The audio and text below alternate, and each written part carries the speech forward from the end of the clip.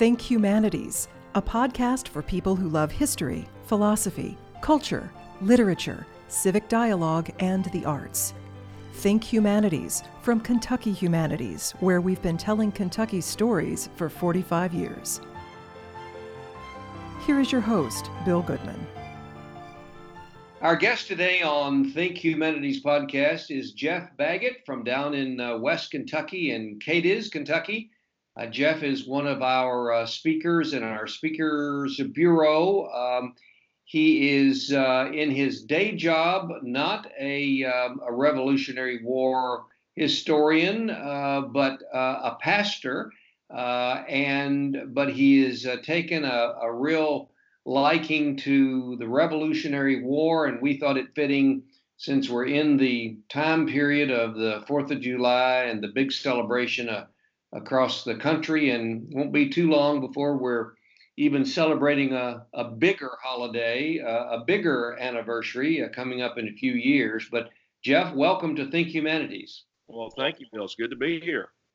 Tell us about your presentation, and I'm going to ask you first, if you will, what really led you to your interest in the Revolutionary War and where it has taken you. Well, what led to my interest was my discovery many years ago of a Revolutionary War ancestor. I never thought that I could find something like that in my family tree, and I'd had some brick walls in my ancestry. And then I had a breakthrough, and I discovered that first ancestor, and it led me to seek membership in the Sons of the American Revolution. And man, I got into it. I got my first uniform for color guard and started dressing for events and going to living history events. And I mean, I just became, I guess my wife kind of picks on me. She thinks I'm a little bit obsessive about the Revolutionary War period sometimes, but that's just how I fell in love with the time period. It's just so uniquely American, and it's so deeply patriotic, and the history is so raw and real. And so I fell in love with it, and I've been hyped on it ever since. It's what I do in my spare time. It's my hobby and my passion. Well, I would say it's not a bad thing to be so excited about what this country went through and what we did, and the ancestors that many of us share, the stories. It's also such an important period of history that, Geoff, you may run into people, certainly I'm not, don't mean to generalize and be critical, but I'll just bet there's not as many people today that know of our history and what some parts of Western Kentucky went through when it has to do with the Revolutionary War. Right. No, well, you'd be shocked. I think it's kind of okay to generalize a little bit, because I am blown away sometimes just in my encounters with the public at how few people know anything at all about the period, just period. There's a misconception, I fear, among a lot of our citizenry that American history began at the Civil War, which is really odd to me. It's really strange. I'm not sure where all that, what the root of that is. I sometimes worry about, the emphasis that's placed upon that period in education today. I did a program one time, for instance, in a school, I can't remember where I was, but it was for an 8th grade group, and I had a student walk up to me, and I was wearing a full-on Continental uniform. I mean, just the blue and red, straight up Continental, with my great big huge tricorn hat on. And this little boy, I think a 9th grader, walked up to me and asked me which side was I on, the North or the South. Okay. Yeah, both, I guess, but yeah, there's a lot of confusion, folks just don't know that much about the period. That's why it's so much fun being a part of, hopefully, the solution to that, helping educate some on the period. And in Kentucky, most folks didn't, when I talk to kids, they don't realize that there was, we had Revolutionary War conflict within the borders of what is now Kentucky. No one knows about the the siege that was at Fort Jefferson down in far western Kentucky, right on the Mississippi River. And I've had a lot of fun introducing that to people. I'm not an expert on that by any means, but I know the guy who is. Dr. Ken Karstens is a retired professor of archaeology from Murray State, and he's a Facebook buddy of mine, and we talk often, and he's been involved in the digs there and locating that, and that's kind of been his passion, and that's kind of where I fell in love with that and that topic and trying to introduce that to people across the Commonwealth. Geoff, tell us about the ancestor that you discovered in your family, and how was that an intentional discovery, or is that something that you just stumbled on? Tell me a little bit about that. And I want to sort of lead into how other people that are listening to our podcast could do the same thing and what they might find in their family tree. Well, actually, I guess at the moment I stumbled. Of course, my last name is Baggett. It's not a really common last name, but we kind of joke in the Baggett family that our ancestors, they were either hiding from the census man or they shot him when he was coming down the road or something. They're hard to find, but I stumbled across on another line just exploring, just using Ancestry.com, and I discovered something in my paternal grandmother's line, Benjamin Hollinshead. I think he was out of North Carolina. They kind of blend together now, and I just discovered that record, and it kept me digging. I'm proud to say now, though, with a lot of ancestry research, I've discovered and proven 23 patriots in my family tree. Wow. Yeah, and not all were soldiers. Some supported the cause in other ways, and I have others that I can't get to on paper, but I know they served. I have one ancestor at least who was a loyalist, and but he changed sides and came over to the Patriot side later in the war. That's actually, I think, one of my upcoming books I'm going to write is going to be about him. It would be a pretty interesting story to tell. But yeah, I stumbled across it in my ancestral research, and I've kind of tapped my own ancestry out these days. That's why I spend a lot of time helping other folks find their patriots and getting them involved in Sons of the American Revolution. That takes up a little bit of my time on occasion. Well, I'm going to ask you about those 23 other members of the family. Did they all derive from the original ancestor that you discovered? And the reason I'm asking that for the folks listening, as you know, and we may talk about Colonel Stephen Trigg in just a moment, there are offspring, there are siblings, there are other members of the family, but as far as we know in my family, he was not married and did not have children. So your 23 is really quite an addition to that original ancestor. How did you put all that together? Well, actually, they come from all different branches of my tree. Some of those are in my mom's family. Some are in my dad's. You know, if you think back, it's almost, it's not, you double in growth as you get back into great grandparents. You have a lot of them. And so the pool, if you get back to about a sixth great grandfather, there I can't remember if you have 64 or 128 of those. I can't remember. But you know, there's so much potential there for discovery. It's just a matter of, so no, they're not all connected to that. The only connection is me, actually. But they come from all deep different branches of the family tree. And most people, I've only had one person I've helped do research that I have not been able to find a Revolutionary War connection for that person. Everyone else, I've been able to find someone that was involved in some capacity in the American Revolution. So most of us have those roots. It just depends. You know, of course, some have more recent immigrants.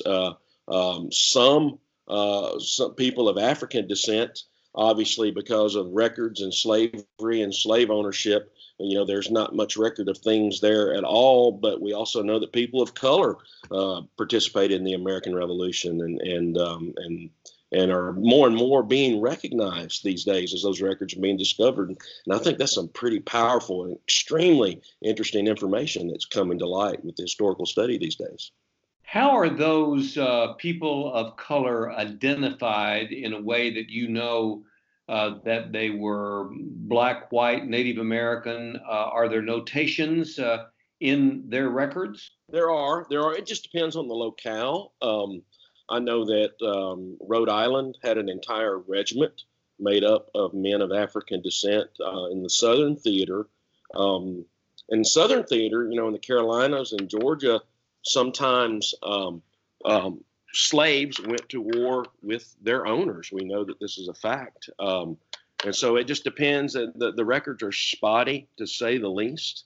And in reality, though, we could, you could never prove it on paper.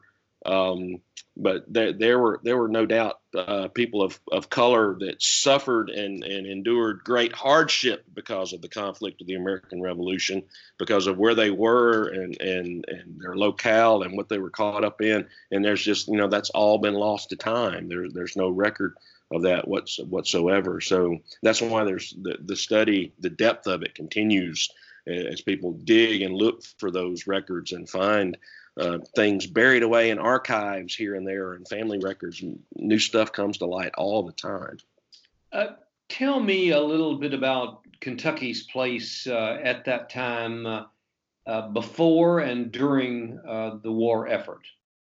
Well, most all of the settlers on the Kentucky frontier would generally be considered patriots of the Revolution because most of them helped defend or man the frontier forts against not so much the British as it was against their Native American allies. There was some British, some Canadian involvement, but mostly against the Shawnee and similar tribes that were allied with the British. And so I think more on the Kentucky frontier, it was more a case of just trying to survive and to hack out a life in the wilderness, to protect home more than anything. Of course, when George Rogers Clark took his Virginia army and invaded the Northwest, went into the Illinois country, into Kaskaskia, and of course at Vincennes, the Battle of Fort Sackville, all of that came through the falls of the Ohio, what is now Louisville. So in some ways, the war moved a little bit north and west even of Kentucky. But it wasn't so, you wouldn't find battlefields with red coats lined up against blue coat Continental Army soldiers. That did not happen in Kentucky. But what you did have were pioneers, some commissioned officers and their little local militia armies who fought against the allies of the British and defended their homes and defended their lands and truly helped establish what we know as Kentucky today. Of course, most of those villages and townships and forts were all private ventures. They were just people. They were kind of in violation. British law didn't want them coming over the mountains, and yet they did so anyway. And then there was the Transylvania purchase, that opened up the Cumberland Gap, and of course into Boonesboro and all those places that we know so much about. There was actually only one Fort Jefferson, which was in what's now Ballard County, right on the banks of the Mississippi. That is the only government-sanctioned settlement in Kentucky during that period. That was in 1780, and it folded and was abandoned by 1781 after it came under siege and by the Chickasaw Nation, which was allied with the British, and there was great hardship and privation there. So, the conflict was pretty widespread. Kentucky was a dangerous place to be. Especially in 1777, they called it the Bloody Sevens. I mean, there was a lot of fighting, a lot of killing and death on this Kentucky frontier. So, it was a dangerous place to be. It took a particularly bold and strong sort of folk to come here and survive here. Some of the other settlement areas or fortresses, and I'm thinking of Boonesboro and the Harrodsburg, Fort Harrod, and that Logan Fort. Right. Yes. Were they? You said that Fort Jefferson was the only government sanctioned. What was the difference in these other settlements and Fort Jefferson? Well, all those, most of those others came about through that Transylvania land purchase, which was later invalidated, and basically all those people lost their claims on that land. But that was just private citizens and groups coming in and starting a life in Kentucky. They later came under the umbrella of Virginia government. Fort Jefferson was established by George Rogers Clark. It was out of a direct action by Thomas Jefferson as the governor to establish a fort at the confluence of the Mississippi and Ohio rivers. They wanted to control traffic on the Mississippi River. They wanted to control what could be brought up and down river as far as supplies on the western side of civilization. And so actually the Virginia government sought and obtained permission to place a fort there.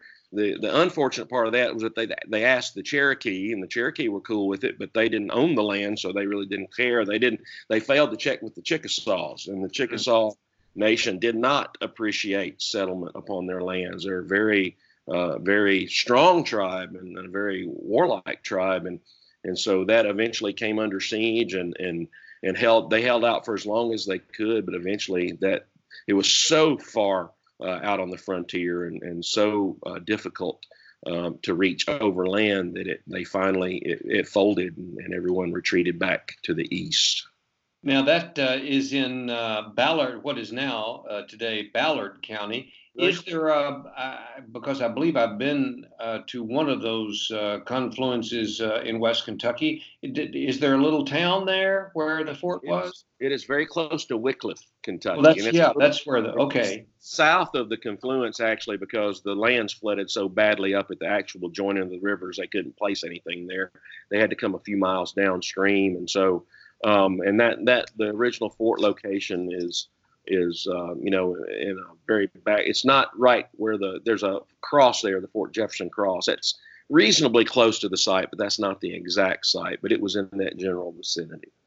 Is there not something still remaining or a marker or something that designates the spot of Fort Jefferson? Well, I think the original spot is deep on private land, so that's not accessible. So there's nothing really there. But there are historical markers near it along the highway that kind of commemorates that location. Yeah. And again, that's where the Mississippi and what is it now? Tell me again on my geography. What are the rivers that join there? Yeah, the Mississippi and the Ohio, right there. Of course, in Illinois, Cairo, Illinois is right there in that little joining spot. So a little bit south of that. So basically, as far west in Kentucky as you can get without crossing the river. Yeah. Tell me about your Revolutionary War in a Trunk presentation that you do for Kentucky Humanities and for our Speakers Bureau, and how you sort of make this come alive. Sort of describe for us, if you will, on the podcast, what you do in person. Well, I obviously I have a trunk. I have an old wooden trunk my wife picked up at a little local shop, and in that trunk I carry a pretty vast assortment of replica items from the period. Of course, part of the presentation is myself. I come dressed out in a Kentucky, Virginia militia outfit, what a typical man would have worn during that time period. I wear all the bags and accoutrements. And in most schools in Kentucky, we have the laws here where I'm able to bring a flintlock weapon in and show kids how the weapon works. And I bring other type of weaponry from the period. I bring different kind of canteens and all the stuff that went in the militia soldier's haversack and his personal items. I also bring, I have toys from the period to show what kids played with. I have some of the educational materials from the period, different items of clothing and hats and things that were worn in the French area, a little to the north of us. Just a pretty big assortment. What I do is I use those things as just a springboard to introduce items and ask questions and interact with the audience and get them involved in the presentation. Whenever I do talks in schools, if I have time in the class period, I usually like to dress up a couple of kids. I like to dress a boy or a girl with a hunting frock and hats and stuff and have a little kind of a photo op. And I actually have a little ponytail wig, what was called a queue during the time, and I always surprise the boy with that. After they think, I pull out the ponytail and put it on them, and the kids just howl with laughter. They think it's hilarious, and so it's a pretty interactive program and pretty adaptable to age groups as well. I've spoken for historical societies, at libraries. I do grown-up groups, and all the way down. I've done this presentation for like third or fourth grade, just depending on the location. But in our schools here in Kentucky, mostly fifth grade and eighth grade, because that's the time period when they cover Revolutionary War in their social studies block during those two grades. So that's when I generally, that's the audience generally in Kentucky for school groups. So, Geoff, I mentioned to you that I have an ancestor in my background and family. You are down there in West Kentucky. Trigg County is named after Colonel Stephen B. Trigg after he was killed at the Battle of Blue Licks. Tell us a little bit about what and you belong to. It's named after Colonel Trigg, the society down there. So tell me what you know about Colonel Trigg and a little bit more about the Battle of Blue Licks. Well, I should probably know more about Colonel Stephen Trigg than I do. I know that he was probably, I've read in a couple places that, he was Lieutenant Colonel Trigg. He was probably he probably was the wealthiest man in the Kentucky frontier at the time. He was a land surveyor. He was an educated man. And that's kind of how he kind of rose in stature among the people here, and was obviously made an officer in his local county militia. But he was in that fateful group that right after the siege at Bryan Station, which is near Lexington, the group led by Colonel Trigg and Daniel Boone and a few others went in pursuit of the natives that had brought that fort under siege, and they walked into a bushwhack there at the Blue Licks, and many men lost their lives, including Colonel Trigg. Israel Boone, the son of Daniel Boone, died there. And they didn't just die there, but it was a pretty horrific sight when they were able to reach it after the battle. They had basically been dismembered and mutilated, the bodies. They had to bury them all in a mass grave. And actually, the Sons of the American Revolution, we hold a commemoration there at that mass grave site in August every year during the reenactment of the battle weekend, and to honor those who were slain there and who fought in one of, it's often touted as the last battle of the American Revolution. That's not quite true. It was one of the later ones, certainly, and it was actually a battle that occurred after the cessation of major conflict in the American Revolution, because Cornwallis had already surrendered at Yorktown. But that kind of didn't matter much on the frontier. And tragic battle. And Colonel Trigg is a little known hero of Kentucky history. And so we like to try to bring his role to life as much as we can by honoring him, by being a chapter called by his name, obviously living in a county that's named after him. Exactly. And we appreciate that so much. I can tell you that from family members. Tell us what you know and what we think others should know about the daughters of the American Revolution and the sons of the American Revolution, and how significant they were at one time in this country and in this state. And frankly, the DAR, and I'm assuming the SAR too, are still vital. They still do philanthropy work. They still hold meetings.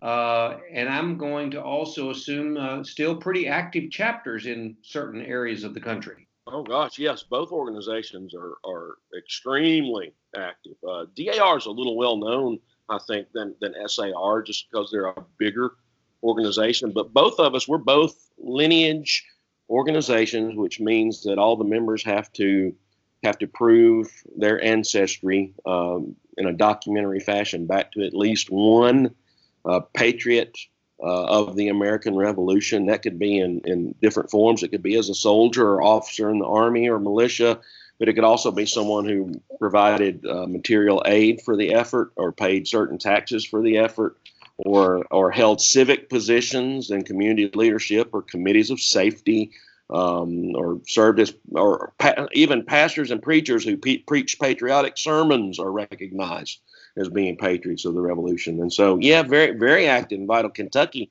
has one of the most active societies. In fact, I am proud to proclaim that for several years now, the Colonel Stephen Trigg chapter has been one of the most active chapters in the nation. We've won the President's Cup Award several times for having the most comprehensive set of activities and events as a chapter. So we're very active, especially in Kentucky. But anyone, we love to connect people. I have two grandsons, both who are under age 4, and both are already members of the Sons of the American Revolution. They participate. They do. My grandson Jackson, he melts hearts every time he shows up in a militia outfit with his little tricorn hat on. He's probably the most photographed kid in the SAR in Kentucky. But the thing is, DAR does a lot of philanthropy work and a lot of things that SAR kind of doesn't do. We do things like that, but we like to bring history to life. We do color guard, march and parades. We host grave markings, which are military funerals for Revolutionary War soldiers, where we mark their graves and hold ceremonies in Revolutionary War attire at the grave sites. We do commemorative events. Of course, it's 4th of July week, and on Thursday, I will be up on a platform down here at the West Cadiz Park, and the Colonel Stephen Trigg chapter will host the annual reading of the entire text of the Declaration of Independence. And this is one of our favorite events. Just the whole community turns out. Hundreds of people come for it. And it's really dramatic, and we have a lot of fun, and people stick around for photographs afterwards. And so we like to try to connect people in a tangible way with their history. So it's not just words on a page. It's not just, in history in school, I remember sometimes I felt like I was memorizing a few too many dates and events. History is about real people and real things, and not just about the locations and the dates upon which they occurred. So living history is a tremendous part of what we do. You were telling me about a couple of dates, including the activity that you just described. Is that going to be held on the 4th of July? And what's the location again? Well, ours will be right here in Cadiz in Trigg County, and that'll be at 10 o'clock on July 4th down at our city park down by the Little River. But it's going on a lot of places. I know our new chapter, we have a Captain Virgil McCracken chapter in Paducah that's doing the same thing. I know that in Princeton, the Captain William Prince chapter is doing a declaration reading. And so there are readings. Probably a lot of Sons of the American Revolution chapters are hosting readings all over the Commonwealth on that day. And if they're not, they ought to be thinking about it, because it's a great outreach event to get people turned on. It's the perfect time to connect people with the great movement of independency and our founding fathers and all the risks that they took in order to start this fantastic nation. And then on August 17th this year, this August 2019, you do just tell us about what goes on up the road at the battleground, the Battle of Blue Licks. Well, the park there, it's a state historical park. They do a reenactment on the weekend closest to the actual battle date, which was, I think it was August 18th in 1782. I might be a day or two off. So they do it in conjunction with that. They do a reenactment, and so they have sutlers and they have battles in the afternoon on Saturday and Sunday, and just different events that go on throughout the day.